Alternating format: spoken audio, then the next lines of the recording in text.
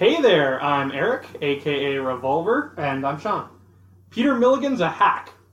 And so is Jeff Johns. See you next week. We're the Verta guys. We're checking out the dark side of DC. Don't care much for the light side of DC, which is run mostly by Jeff Johns. I mean, not for the entire history of the company. Right. We're here to recap and review Vertigo comics, starting with the big three: Sandman, Hellblazer, Preacher. And today we're looking at Sandman number 8, The Sound of Her Wings. Written by Neil Gaiman with art by Mike Dringenberg. Art by Mike Dringenberg and Malcolm Jones III, and a cover by Dave McKean. We've got sort of a messy-haired woman with what looks like an angelic wing and an Ankh pendant, and on the shelf she's surrounded by ivy. Yeah, I really like this sort of simple ivy frame in contrast to some of the more weird and elaborate frames that we've seen at various points in the series. It kind of almost conveys the idea that this episode, or this issue, is going to be a bit of a breather. Mm-hmm. It's something different anyway. Yeah, and she's surrounded by life, so that's thematic. Well, let's not get ahead of ourselves. Alright. So we open up on Washington Square Arch in Washington Square Park in Greenwich Village in Manhattan. I wrote Paris, ? Because I'm a rube. In the park, we have Morpheus sitting on some steps. He's feeding breadcrumbs to the pigeons. And nearby, there's a kid playing with a soccer ball. Yeah, I thought this kid was much younger from the first page than we ultimately find out that he is. How old did you think he was? Well, based on this page, he looks to be like 10 or so. Okay, and you figure he's... Well, we find out that he's a girl-crazy teenager or young man. You know, late teens or early 20s. So is that an art critique or just a note? I guess it's more of a note. I actually don't have much of a beef with the art in this issue. I've gotten used to the fact that Sam Keith is no longer on the book, and making my peace with Mike Dringenberg. He's done some impressive stuff, and there are a lot of pages in this issue that are really beautiful. He's not doing a bad job at all of setting the mood in this issue either. Yeah, so Morpheus is sitting there feeding the birds from what looks to be a baguette, in support of my theory, when a ball comes flying at his head. And he catches it. Because he's secretly an amazing soccer player. You probably didn't know that. I didn't know that. I think it's actually probably an omnipotent thing. Oh, is that your headcanon? Secretly, whenever we're not looking, playing soccer. Yeah, Morpheus is really good at soccer. I think there's reason to believe that it's an endless thing and not a secret hobby thing. Well, yeah, and there's reason to believe that as the issue goes on. Yeah, exactly. He catches the ball, and the kid is amazed by the catch, but Morpheus just kind of absent-mindedly kicks the ball back to him. Yeah, with a punt! Sound effect. Yeah, some memorable sound effects in this issue. And the kid asks Morpheus to join him playing soccer because of that amazing catch. And Morpheus just says, No, thank you. I am feeding the pigeons. The pigeons who are themselves making a flut, flut, flut sound effect. So, I mean, in a way, this is really noticeably lighter right off the bat, and the pronounced sound effects are a clear example of that. Yeah, I sort of wonder, this is something I've never known about comics. Like, who writes the sound effects? The artist or the writer? Right. Anyway, so the kid wanders away, and Morpheus goes back to feeding the birds when he is approached by a gothy chick. Yeah, she's got the same very pale skin and black hair that he does, in fact. She's got a black tank top and a large gold Ankh pendant. And pants. Yeah, she's wearing pants also. They're black. Yeah, she's dressed entirely in black. Black goes with everything. Everything black, at least. And from the way her feet are drawn, it sort of looks like she has elf shoes, too. Yeah, Morpheus was wearing some pointy boots a minute ago when he kicked that ball, too. Oh, yeah, you're right. That is a sort of an effeminate boot he has They're both on. bringing their full boot game to this park. Yeah. So she takes a seat next to him, and there's a moment of silence. And then she asks, "What are you doing?" He's feeding the pigeons. "You do that too much, you know what you get?" "Fat pigeons," she says with a huge grin.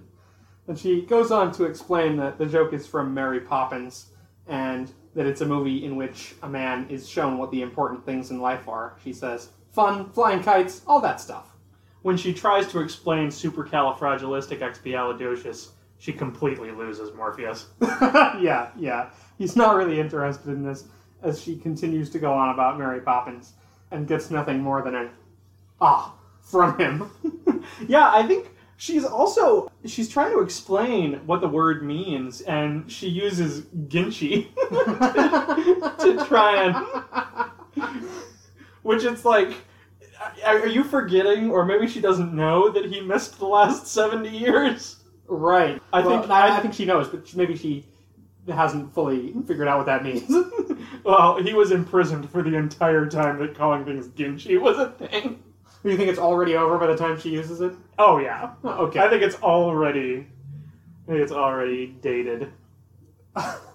So she goes on to make fun of Dick Van Dyke's British accent in Mary Poppins, and she says it's a cute movie, which is not necessarily everybody's thing, but apparently it's hers. And while they're having this conversation, she produces a pair of sunglasses from somewhere and puts them on. And then she looks cool. Yeah. And as the pigeons continue to flut, a little kid runs by them, yelling, "Wagga wagga wagga vroom! Yee!" There's a lot of people out having fun at the park. Yeah. And perhaps Neil Gaiman having a lot of fun with writing this dialogue. Yeah. She finally turns and asks Morpheus what's wrong. "What do you mean?" She points out that he is obviously moping. Yeah, I don't know. Do people really, go to the park and feed the birds when they want to be depressed? I would think that they, go to the park and sit there looking inconsolable. Feeding the birds is a more upbeat activity. Even like Keanu Reeves. When did he do that? Have you ever seen the picture of Keanu Reeves looking sad on a bench? Maybe I have. Okay. It doesn't come to mind. It's not terribly important.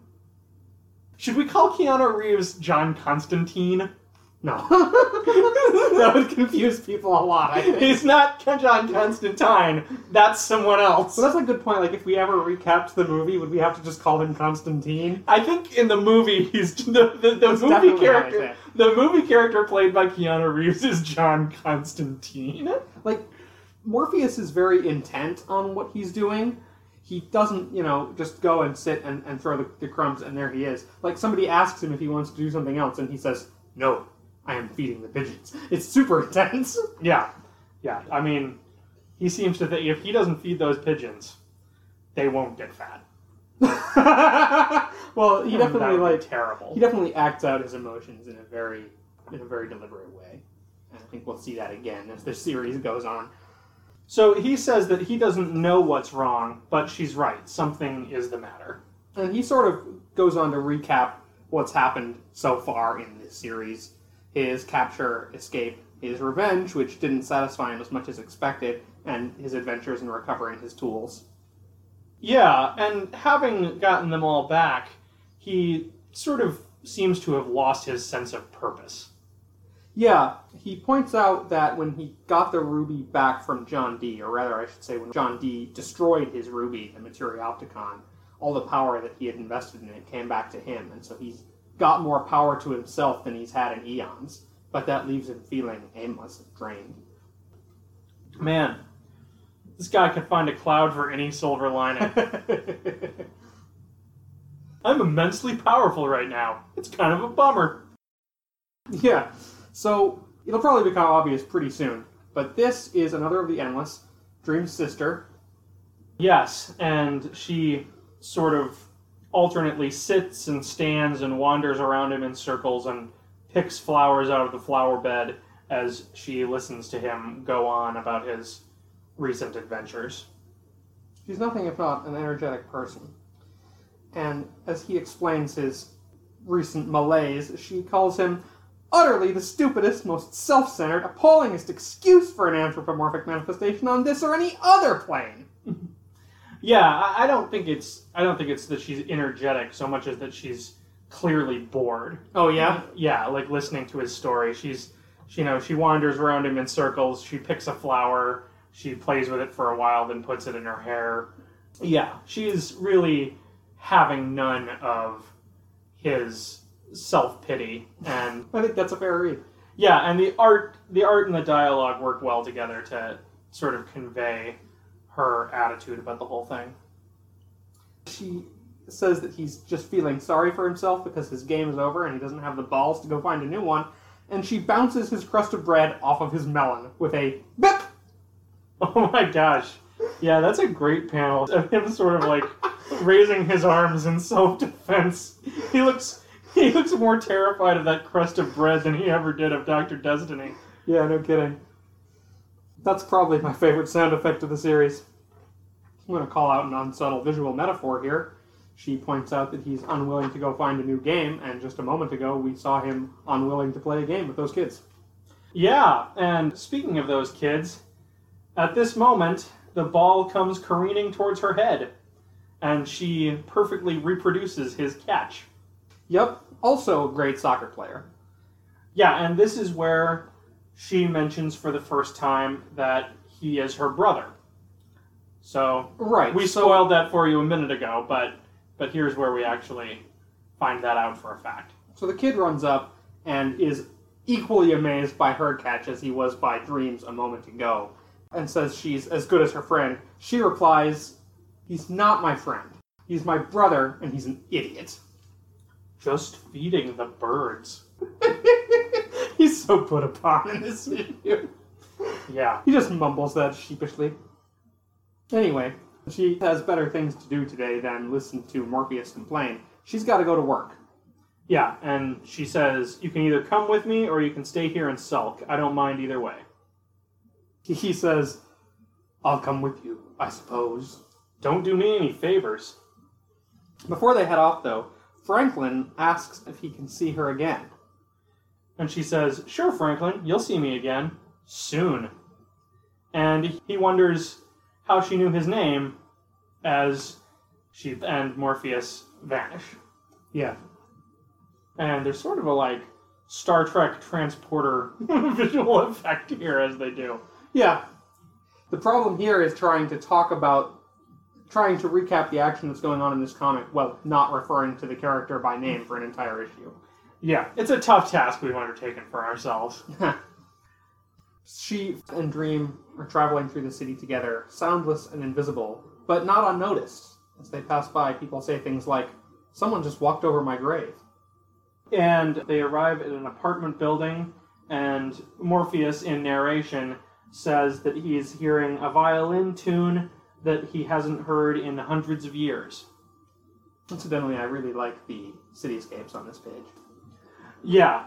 I think there was a page or a panel of New York City as drawn by Mike Dringenberg that I made note of a few issues back. Yeah, that's right. And yeah, he continues to do very well at drawing, Paris.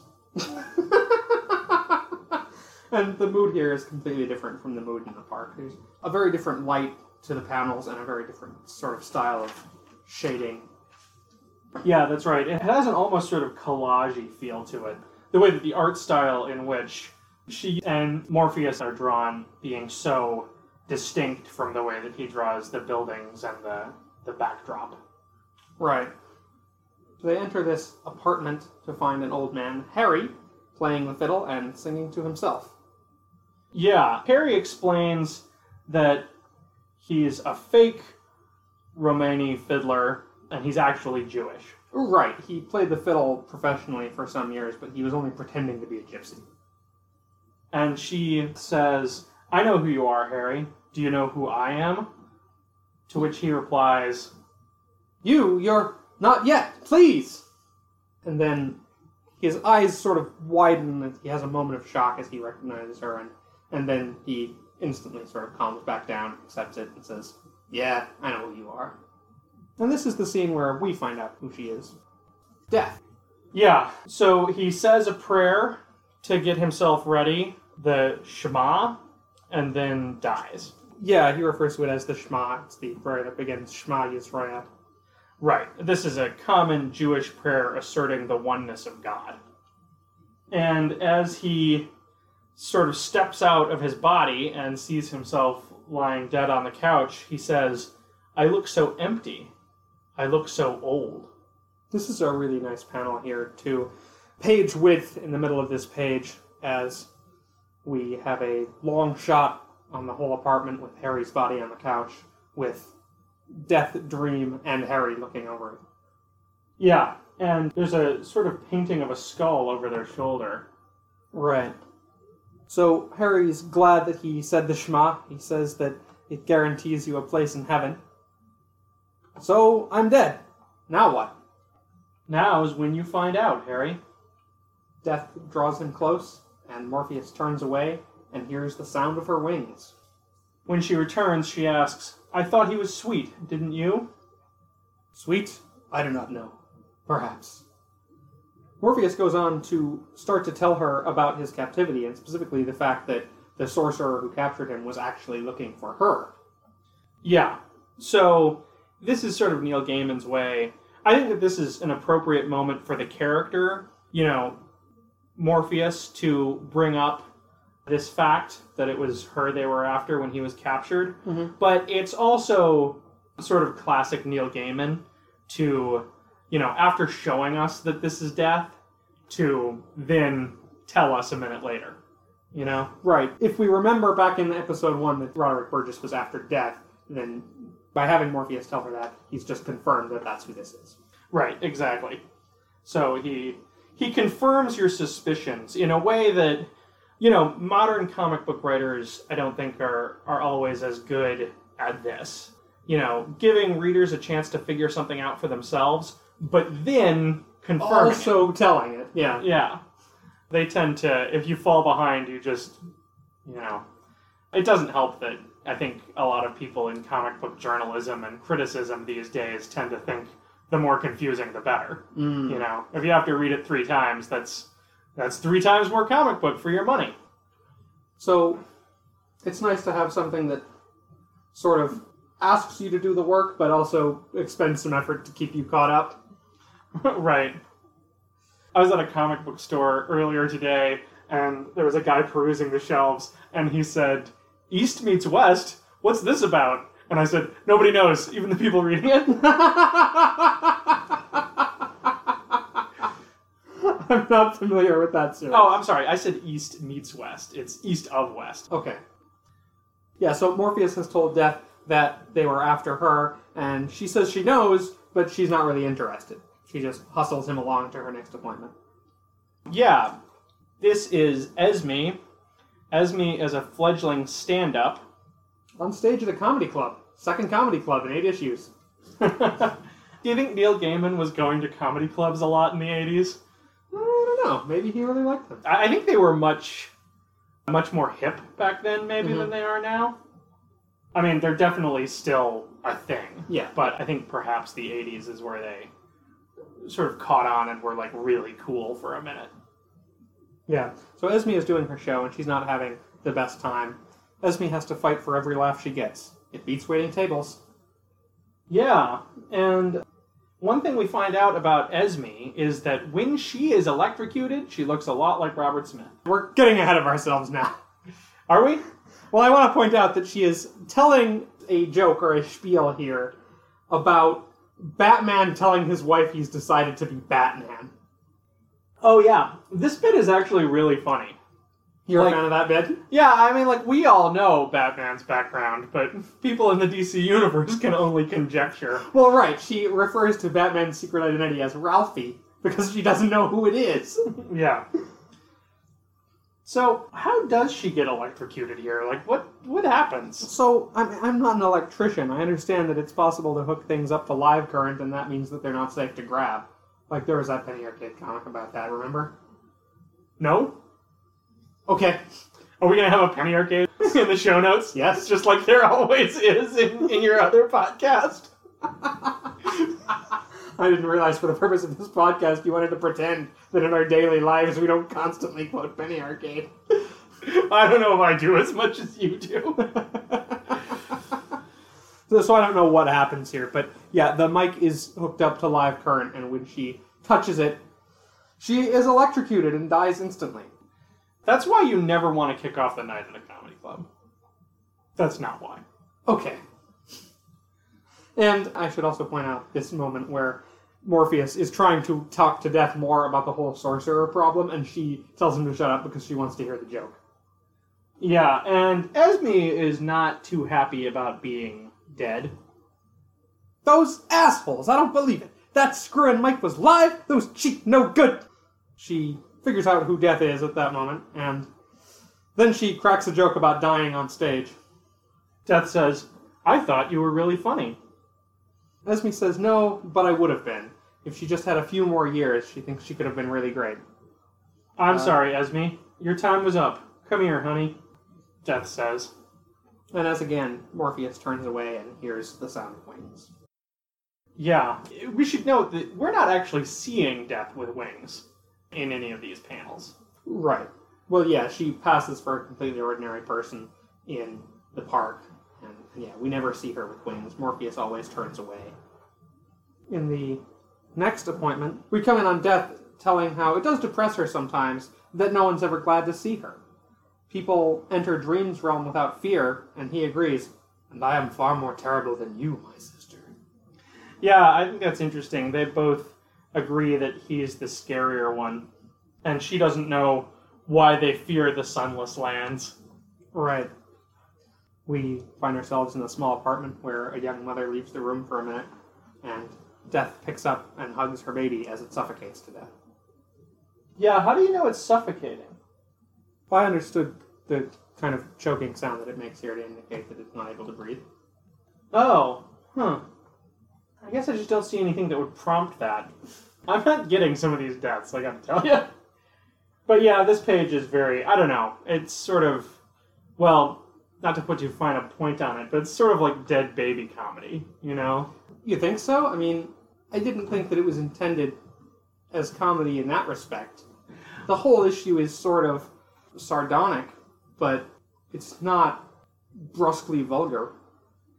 No, I wouldn't call it brusquely vulgar, but I do think that, you know, there are some topics that, like, when a writer tackles them, it's like, you know, they're self-consciously trying to be, like, edgy and dark. You think so? You know? Yeah, and Neil Gaiman has a tendency to tackle those topics. And sometimes he pulls it off well enough that it's justified, you know, and you say, oh yeah, he can get away with that when other writers can't.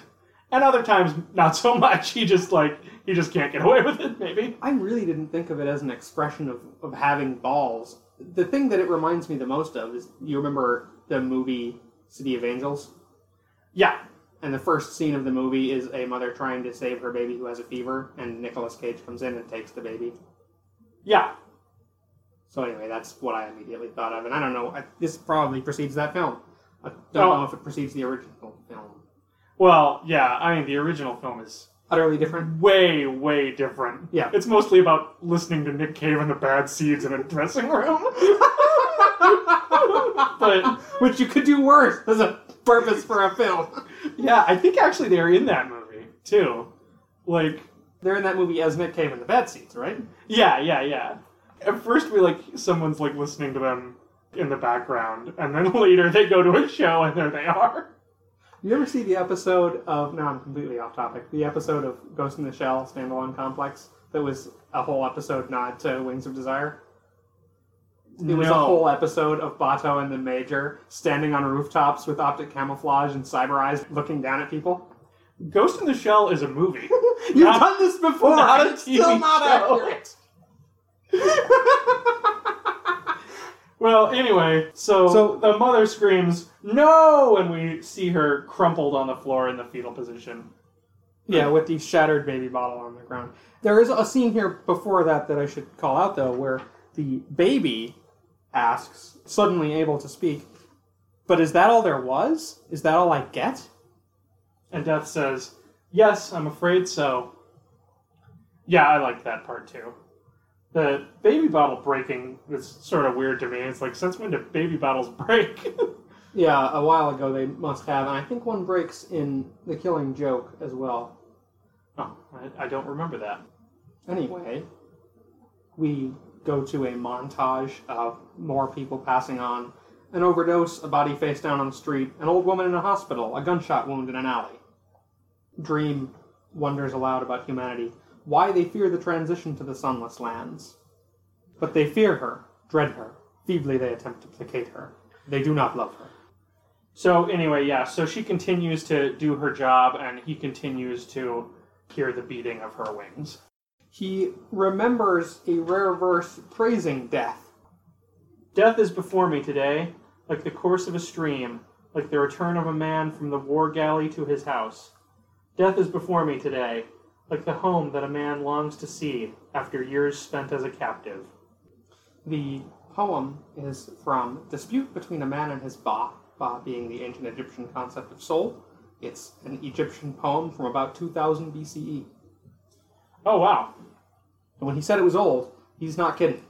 Yeah, I didn't realize that literature survived that long. When he said it was old, I kind of imagined, like, oh, from right before he went in, right? We're talking about Keats or something. No. No, this one's from ancient Egypt. Right. Anyway, Morpheus thinks how the poet understood death and understood that she has a function to perform, even as I do. The endless have their responsibilities. I have my responsibilities. That's sort of the important character moment for Morpheus in the issue. Yeah, that's right. And as they arrive back at the square, he tells her that she taught him something he had forgotten. I thank you, my sister. Ah, that's what family's about, little brother. She says it was good to see him, and that she has to go after one last appointment. Yeah, and here's where we come back to Franklin. And again, this is on a related note to the dead baby thing. Not so much that, like, having somebody die in a car accident is necessarily, like, where you go when you're trying to be dark and edgy, but I will say that this whole sequence played as pretty smug to me. You think so? I mean, it's very, like, Appointment in Samara, for sure. What's that? Appointment in Samara. Death meets a guy, and Death laughs, and the guy is like, gotta get the fuck out of here, Death! And so he goes all the way to Samara, and then, he runs into Death there and dies, and he says, why were you laughing? And Death says, I thought it was strange to see you there when I knew I was supposed to meet you in Samara. Is this like a short story or something? I don't know, it's a really old tale. I see. Well, in any case, yeah, it has that sort of self-fulfilling prophecy Oedipus Rex thing to it, in that, like, he's so distracted thinking about, this cute girl that he met. Right. So Franklin's friend tosses the ball, and Franklin is chasing it, but he's really just going on about how he's got a date with one bad lady. And he runs into the street and gets hit by a car. And I sort of agree. I mean, when I was reading this issue, I thought it's going to be hard to say these lines aloud without seeming to have a macabre humor about them. Specifically Death's dialogue, like, I'm going to see you later. But I don't think that... I think that the writing has the macabre humor, but I don't think that she does. Right? She doesn't seem to delight in watching the other shoe fall. Yeah, I think that's fair to say.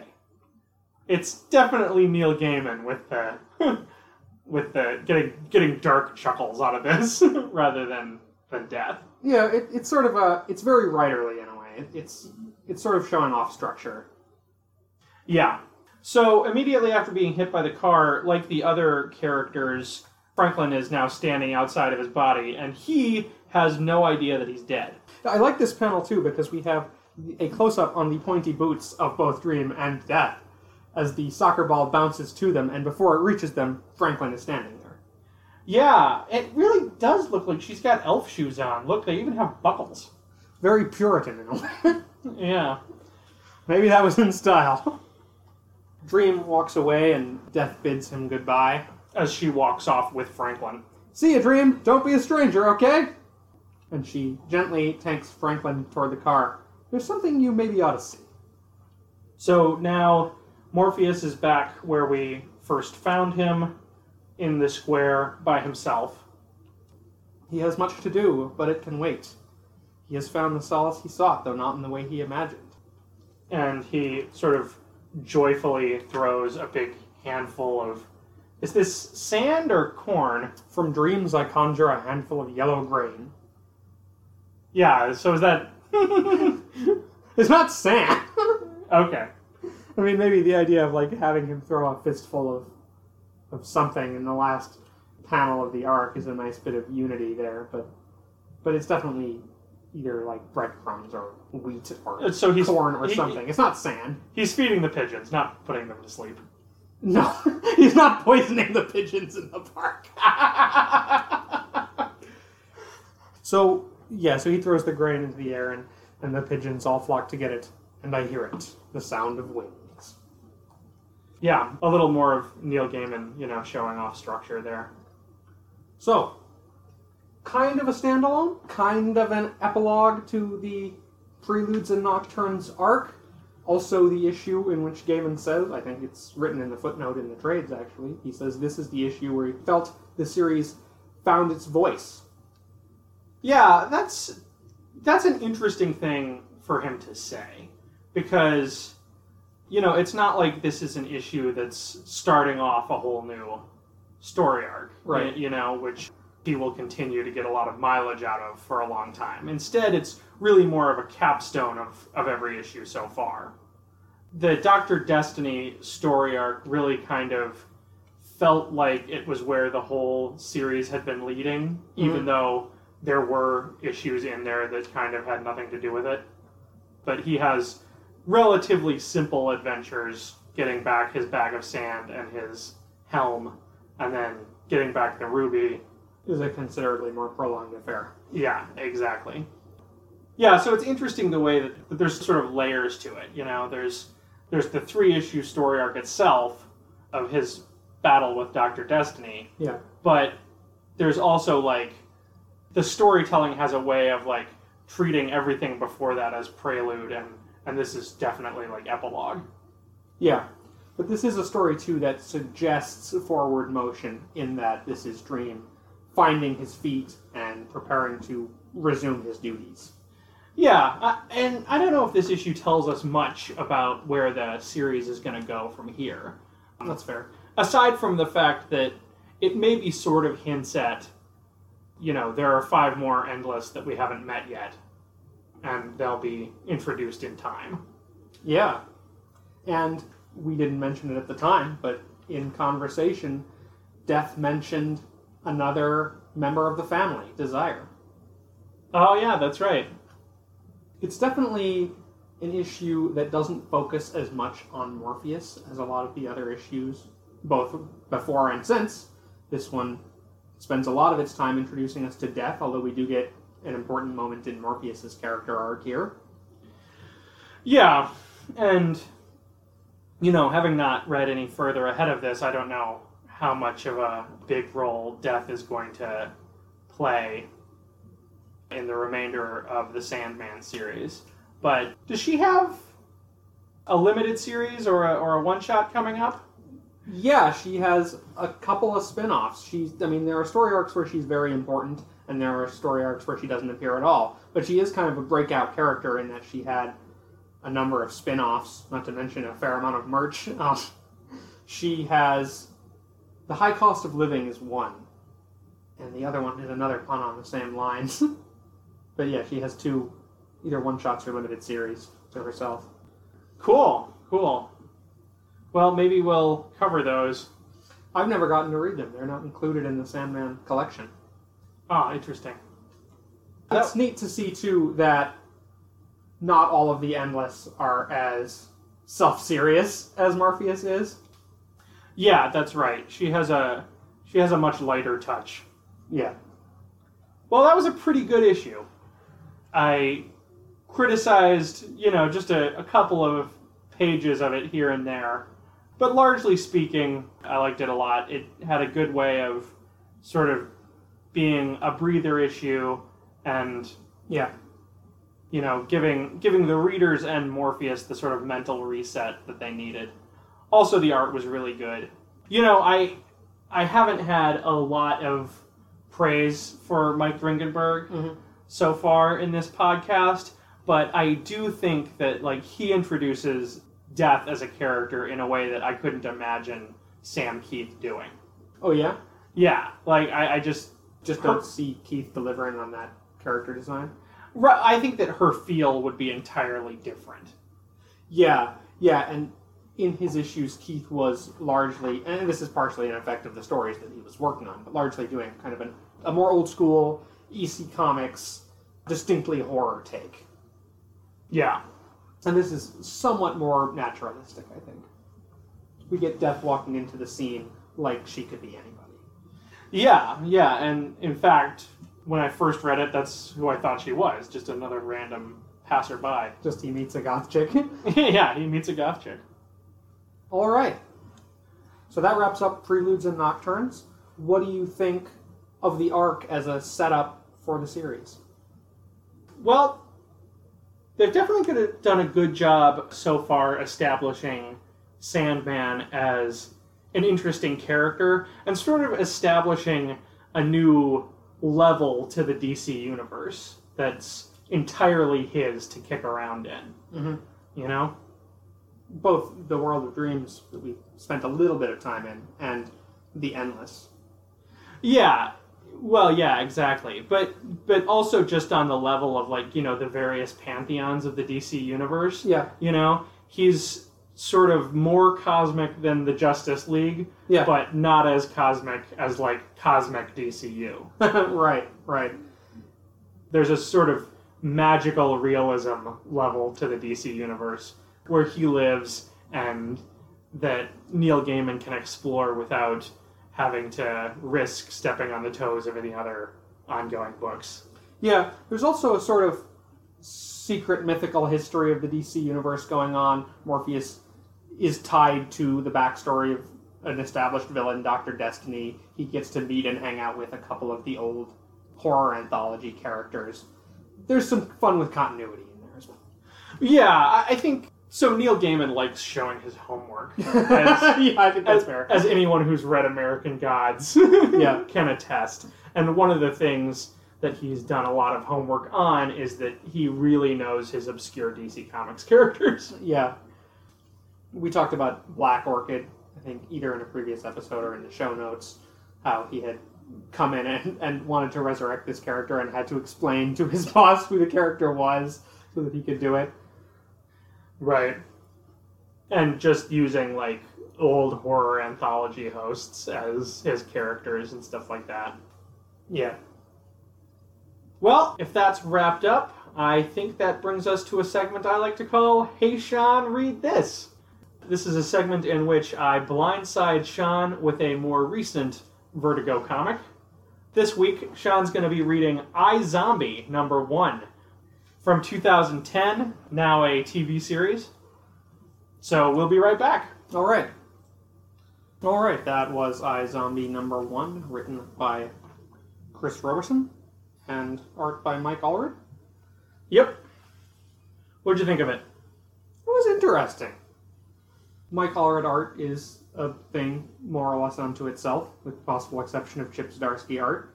Very clean, but very self-consciously art. Yeah, I'm not the biggest fan of Mike Allred. Okay. This might be the first thing of his that I've ever bought on purpose. That's pretty harsh. It just has a very, like, this is a comic book, these are comic book characters sort of thing to it, you know? It's like, don't get immersed, don't forget that you're looking at a comic book page and these are comic book characters, you know? Yeah. And with regard to the design of the main character, she's got, white hair, and that definitely stands out in a crowd. All of the main characters, the supernatural characters, have sort of distinctive appearances, but the people that they meet look much more normal. In a way, I'm alright with that, though. It calls out the people of significance in a way. Yeah, I think that's all right. I do think that, like, these character designs and even some of the character concepts seem to be like excuses for Mike Allred to draw cute clothes. Are you thinking particularly of Eleanor Roosevelt? Yeah. Okay. Yeah, because there's this ghost character who dresses in a very old-fashioned kind of way. Right. Well, she dresses like Daphne Blake, is what it is. Yeah, the other problem that I have with Mike Allred as the artist on this series is that I don't think that his very artificial style really sells the gore. I guess I kind of thought that was deliberate, although there's not a ton of gore in this issue. We have somebody bit by a vampire, and then Gwen chops a top of a head off and eats a brain. Yeah, and it looks very much like a cartoon brain. You know, Well, yeah, it's more of like an icon of a brain than a drawing. You know what I mean? That's like the NES game version of the story where there's just a brain. Well, I was thinking of the little brain icons in Netrunner. What are those icons about? They're just a little token that represents like the status of your player. Oh, okay. But Okay. you can either get them or lose them. Or like in Zombie Dice, when you roll and you get a brain on the dice, and that means, oh, you ate a brain. Oh man, I That's a forgot how point. much fun Zombie Dice It's is. a good little game. Yeah. But yeah, I guess I thought that was sort of a deliberate choice in order to keep the whole thing from getting bogged down in the horrific detail of being a zombie. It's like, oh, she eats brains, but it just looks like this. Yeah, I mean, and I think that's a perfectly defensible approach to zombies as subject matter. What I don't understand is why that's on the Vertigo imprint. Okay. Because you think that they could basically get away with what they have here in a mainstream comic. Yeah. In a PG-13 comic. Yeah, exactly. Like, Mike Allred's style makes it very sort of PG-13 looking. And it's not like that John Ridgway lurid take No, on the subject matter that you might expect from a horror comic. no. They did throw a couple of instances of gratuitous nudity in the first issue. Oh, yeah, I suppose there is gratuitous nudity. Although, again, it's Mike Allred's characters are so stylized that it's almost completely non-sexual. Mm-hmm. It's like the naked woman on, like, bumper flaps. You know? It's about as pornographic as that. All right. Well, I guess I was sort of marshaling my thoughts about the writing when we talked about the art. I think it's an interesting hook. I would kind of have to go forward with the story to see what I think of the story and characters in a longer context. This basically just sets the stage. And this issue is maybe a little more flash than substance. There's a lot of really cute dialogue. And Yeah. that's well done. But it's not necessarily giving us an immediate feel of like who these characters are and what the major themes of this series are. Yeah, I think Chris Roberson really nails giving Gwen her own voice. Mm-hmm. I don't know if we know who anyone else is, based on just issue number 1. Right. I also really like the references to Dixie Mason Action Girl. I kind of like that it pokes a little fun at sort of the amateur detective, amateur sleuth genre, while also sort of situating itself in that tradition. Right, yeah. It's like, yeah, it's gonna parody that a little bit, but also our main character is an amateur sleuth. And she also loves amateur sleuth. Right. Yeah, that's really cool. So do you think you'll read more iZombie? I wouldn't be adverse to it, but it doesn't seem like something that I want to put at the top of my list right now either. Fair enough. On an A to F scale. Oh, B+. All right. Okay, so we have just covered Sandman number 8 and iZombie number 1. We hope that you'll join us next week when we cover John Constantine Hellblazer, issues 8 and 9. Last time we saw John Constantine Hellblazer, he jumped off a train. Come back next week when we find him in intensive care. If you like our show, please go to vertiguys.blueberry.com. That's BLUBRRY. We've got plenty more episodes, plus show notes and links for every episode. You can also catch us on @Vertiguys on Twitter or vertiguys@gmail.com. As always, thanks for listening. Thanks, everybody.